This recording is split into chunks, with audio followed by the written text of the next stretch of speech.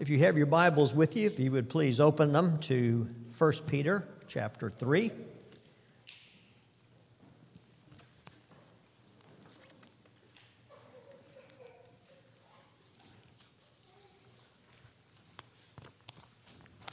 It is our privilege to be reading the very Word of God, inspired, infallible, and inerrant. I'm going to read the context of the particular portion that we're going to address. That context is in 1 Peter chapter 3, verses 8 through the end of that chapter, which is verse 22. We will be focusing upon a particular admonition that Peter gives to us. It is our privilege to be reading the very Word of God. Out of respect and reverence for the author of Scripture, please stand for the reading of his Word this morning.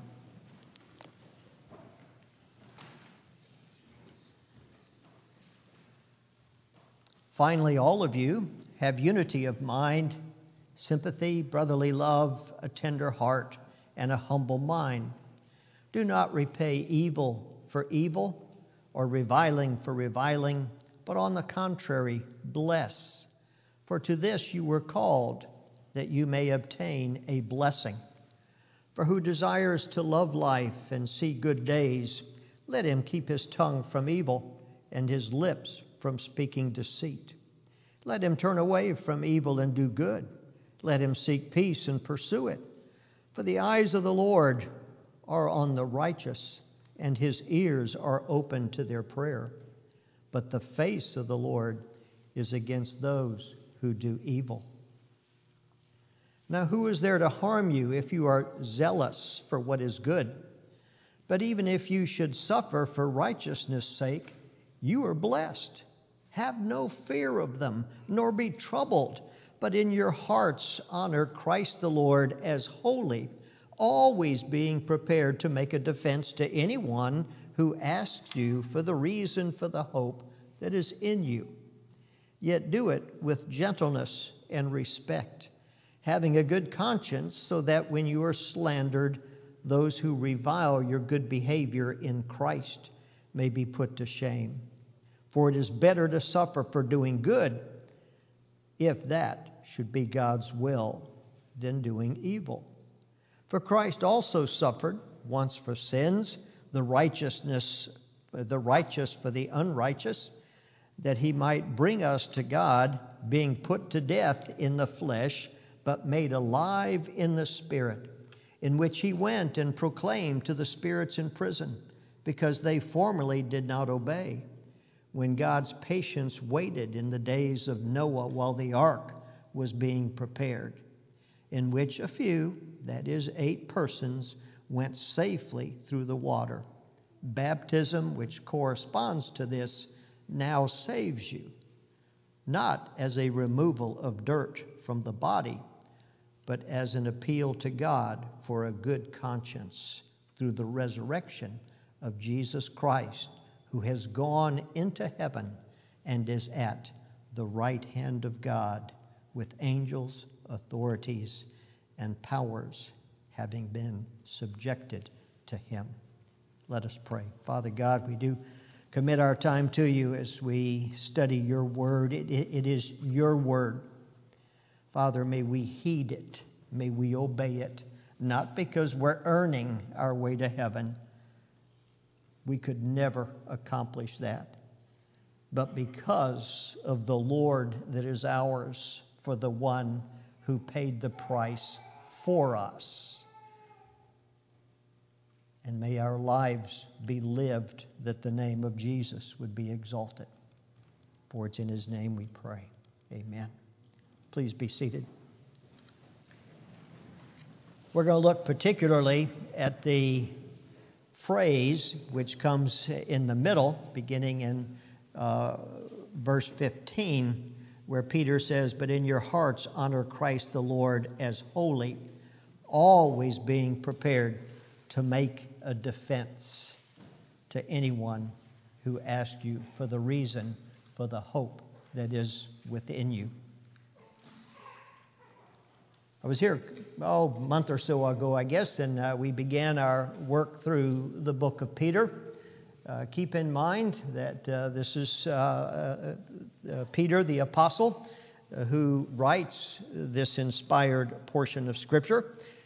Keep in mind that he begins his book by telling these folks, these dear folks, that they're aliens. They are in a foreign land, that this is not their home. In other words, they have been called, they belong to the Lord, and therefore their home is in heaven. We just happen to be passing through until the Lord calls us home. And as we pass through, it's not that we're just taking up space, but that we're to impact the culture in which we live.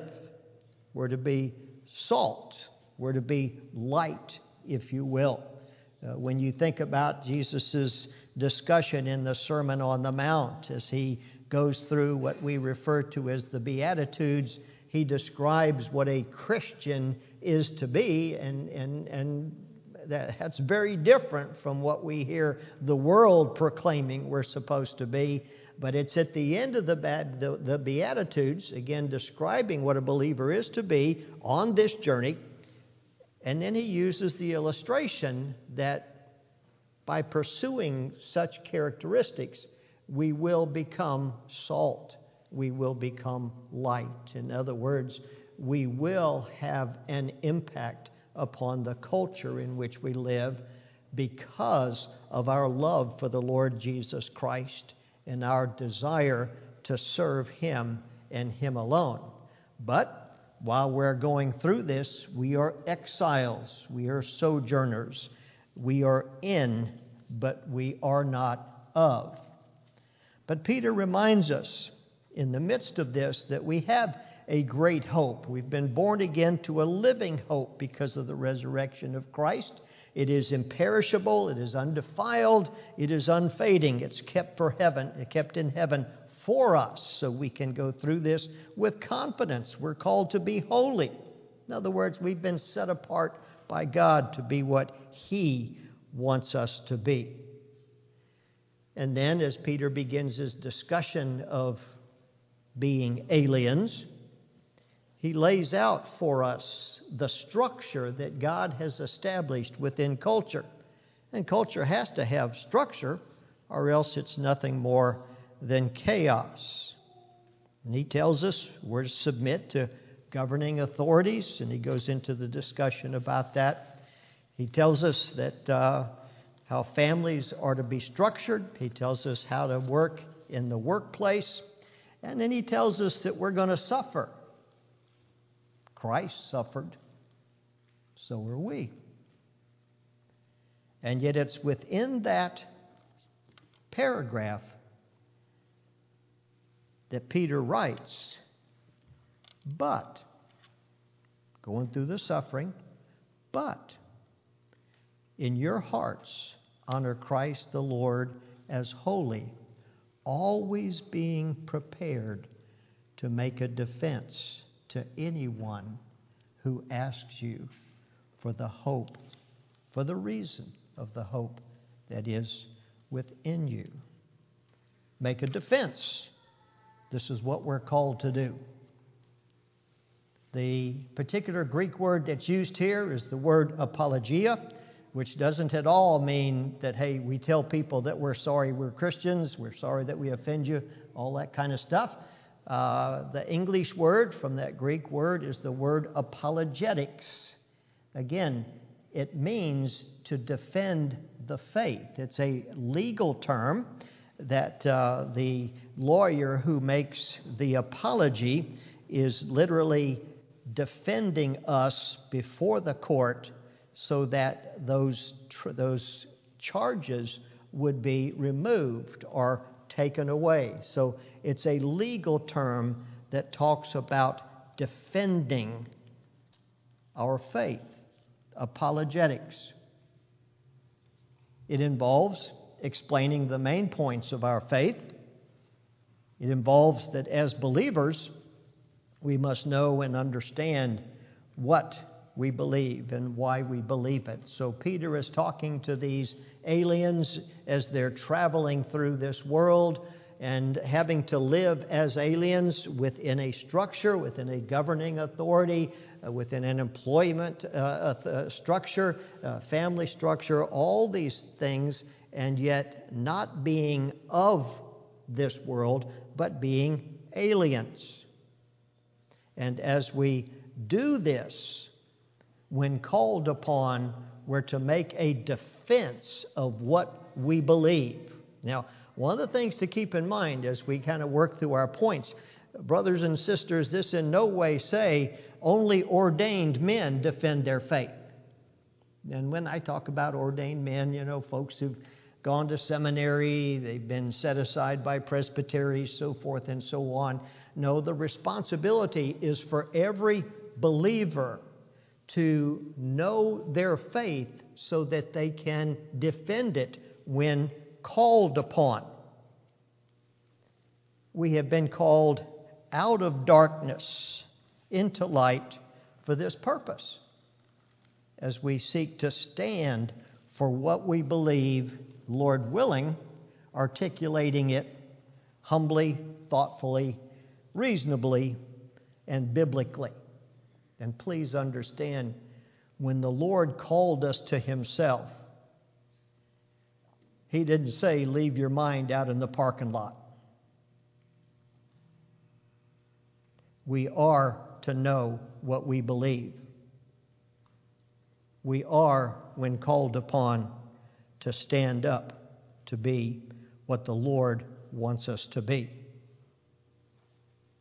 Our lives are to be living examples of the reality of the Lord Jesus Christ. That's what the first phrase implies in terms of, but in your hearts honor Christ the Lord as holy.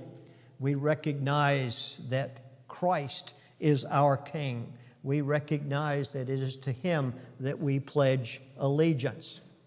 And as we seek to live our lives under the lordship of Jesus Christ, our lives are going to be different because we're guided by the dictates of Scripture. And within that difference, we ought to stand out from the crowd around us. Remember, we're aliens. We're just traveling through. We're not of this world, and our lives are to reflect that. And if our lives reflect that, then questions are going to come up. And we're called upon to articulate what it means to love the Lord Jesus Christ with all our hearts, with all our souls, in all our minds. Again, the responsibility for every believer, not just the quote-unquote professionals, every believer to know the Word and be able to articulate what it means to love the Lord, what it means to serve Him. So this is the call that Peter lays before us. We're to be different. We're to be obedient to the Lord Jesus Christ. We're to be what He wants us to be. And within that framework, be able to defend what we believe. As we think about that, a couple of observations come into play. Notice, as Peter finishes this particular phrase, and he says, the reason for the hope that is in you, yet with gentleness and respect. Paul, in Colossians chapter 4,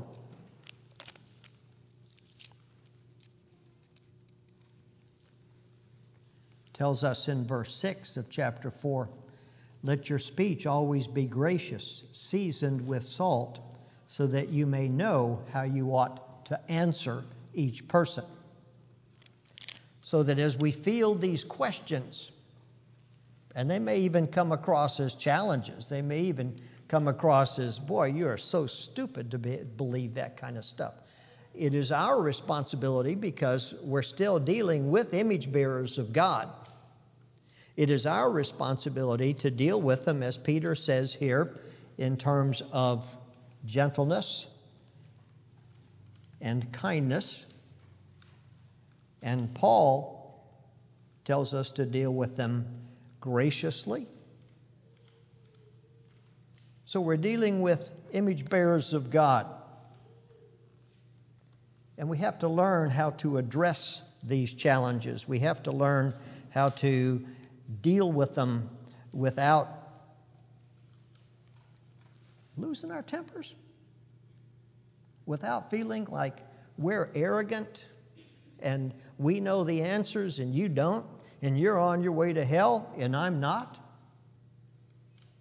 Well, keep in mind, brothers and sisters, we didn't earn the privilege of heaven. God, in His grace, has chosen us, has set us aside to be His people, to be His children. We did nothing to earn that. That is purely His grace and His grace alone. But we have been saved for service.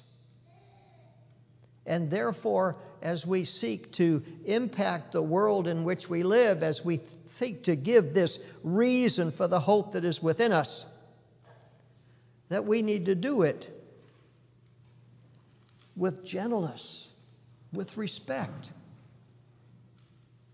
as we deal with the individual. It doesn't matter how the individual deals with us. We're not responsible for their actions or reactions. We're responsible for the way that we deal with them. As we follow the mind of Christ, remember, we're dealing with image bearers of God and brothers and sisters as long as they're alive, no matter how gross or arrogant or foul they may be. There's always the potential that they may come to know the Lord Jesus Christ. May we deal with them as image bearers of God. Another observation is that as we address them, we need to address them not with our wisdom, but with the Word of God. Please understand, God in His providence, for whatever reason, has given us a written Word. Paul tells us in 2 Timothy chapter 3, all Scripture is inspired by God, therefore profitable. It's for our benefit. Peter tells us in the midst of what was probably the most exciting existential experience anybody could have. Peter, James, and John, and it's interesting when you look at the ministry of the Lord Jesus Christ, when something special happened, who were the three disciples who were with Him? Peter, James, and John. And so they're up on the mountain with the Lord Jesus Christ, and they see Him transfigured. The glory of the Lord shines through this man, and out of the clouds they hear, "This is my beloved Son, with whom I am well pleased." I can't imagine a greater existential experience. And yet Peter goes on to say, but we have something more sure. And that is Scripture. As holy men of old were moved by the Holy Spirit to write exactly what God wanted written. So we come from Scripture. Practically, brothers and sisters, everybody has a final authority. Everybody. You can't have an approach to life with building into that system something that is your final authority. Ours is Scripture. And therefore, as we operate, we need to know the Word of God in such a way, again, using it graciously, in such a way that the unbeliever is confronted with their problem, with their issue. And Lord willing, God will use the Word, not our glorious words, but the Word to bring about conversion. Keep in mind, Paul writing in the midst of history, and the most powerful army in the world at that time was the Roman army. And the weapon that was the effective instrument by which the Roman army accomplished this was a short two-edged sword.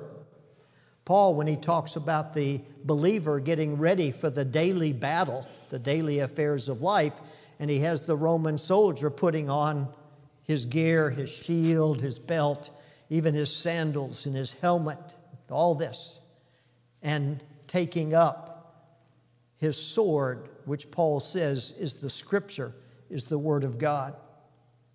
And that soldier was going to use it to pierce the enemy. We're also told in the book of Hebrews that Scripture pierces to the very depths of the heart. It's God's Word. And we need to know how to use it. The Roman soldier had to train to prepare themselves. And I've often thought, and we have this problem in the churches as well, it seems like, but I've often thought, using a two-edged sword, how many times did they cut each other up as they learned how to use it? Oh, how many times does the body of Christ cut each other up because we don't know how to use it? Scripture. Scripture is our final authority. Scripture is the only rule of faith and practice. Scripture and Scripture alone is the standard that is ours.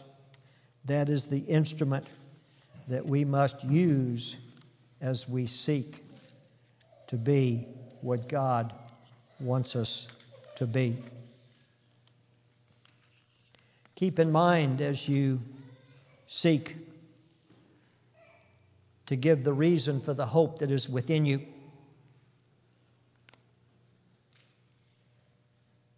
just observations, understand that there is no standard. I say A, he says B, I say C, he says D.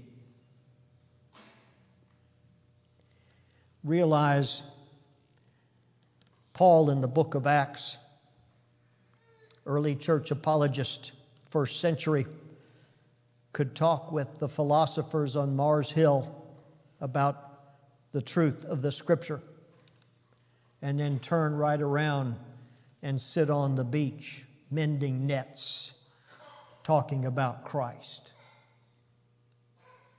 Part of our ability to defend the faith needs to be an awareness of the circumstances that are around us, awareness of with whom we're dealing, and know the Scripture well enough that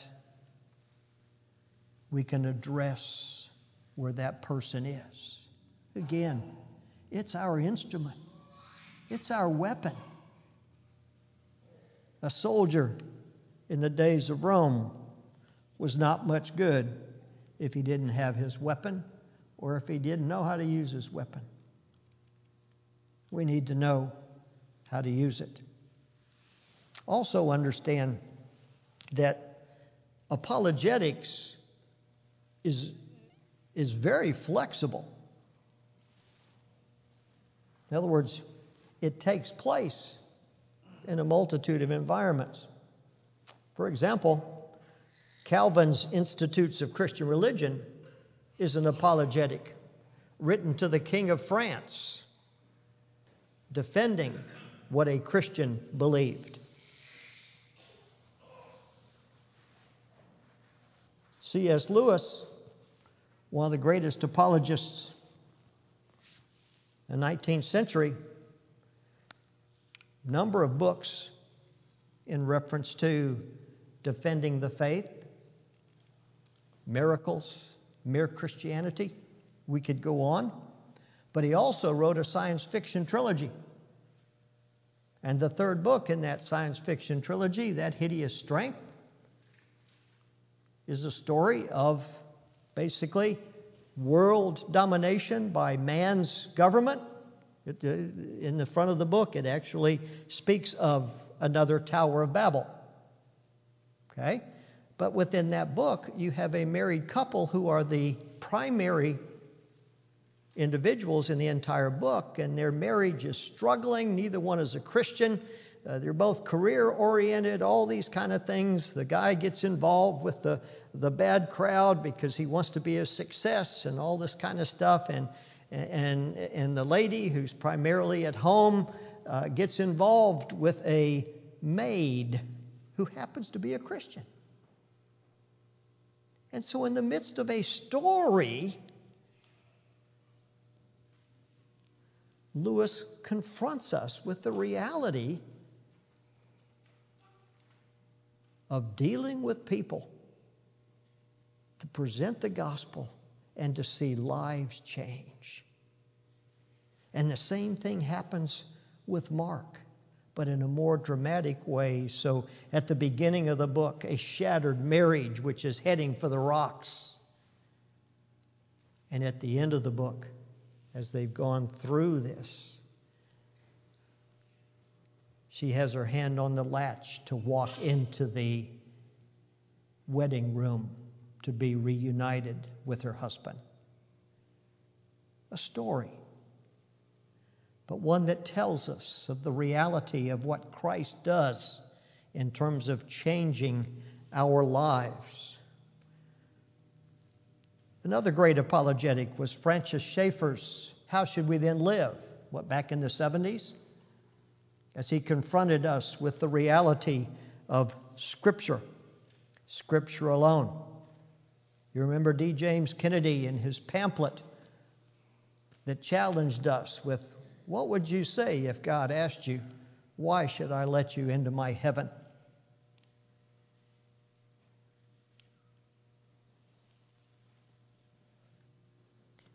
Francis Schaeffer again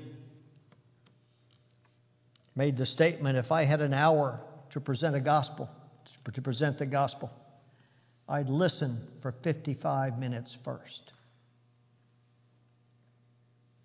Oftentimes, brothers and sisters, we have to earn our right to be heard. The reality of one's life, the reality of our love for others, even though they aren't very lovable. You remember the theme from Cheers? The show about that bar in Boston. Everybody knows my name. We're to be intensely personal when we enter into these apologetic situations. Not checking off another notch on my belt, but seeking to demonstrate the reality of love that has been poured out upon us because of the finished work of the Lord Jesus Christ. A love that we didn't deserve, a love that we couldn't earn, but a love that was given to us, the beauty of grace. And then the wonderful privilege, again, not because I'm earning credit, but because of what Christ has done in us, seeking to do that in the lives of others. The apologetic, as we defend the reason for the glorious hope that is within us. Hey, don't have to write a book. Don't have to prepare a movie series. Don't have to write a pamphlet. Guys, hey, let's get together for coffee. That's a good question. Pray for George. I may have mentioned this the last time I was down. He's struggling with how I'm dealing with the death of my wife. And he wants to know, why can I have such confidence? Why can I have such hope? We're supposed to be getting together for lunch, but Satan puts things in the way, seems like. But he still asks me to give the reason for the hope that is within me. That's the Christian apologetic, brothers and sisters. As we seek to use the truth of Scripture and the relationships that God builds that allow us to enter into a person's life.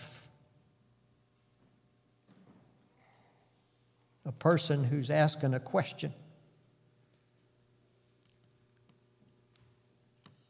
Why can you be that way? And again, be careful,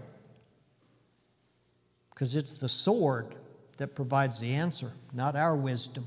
It's the sword, the Word of God.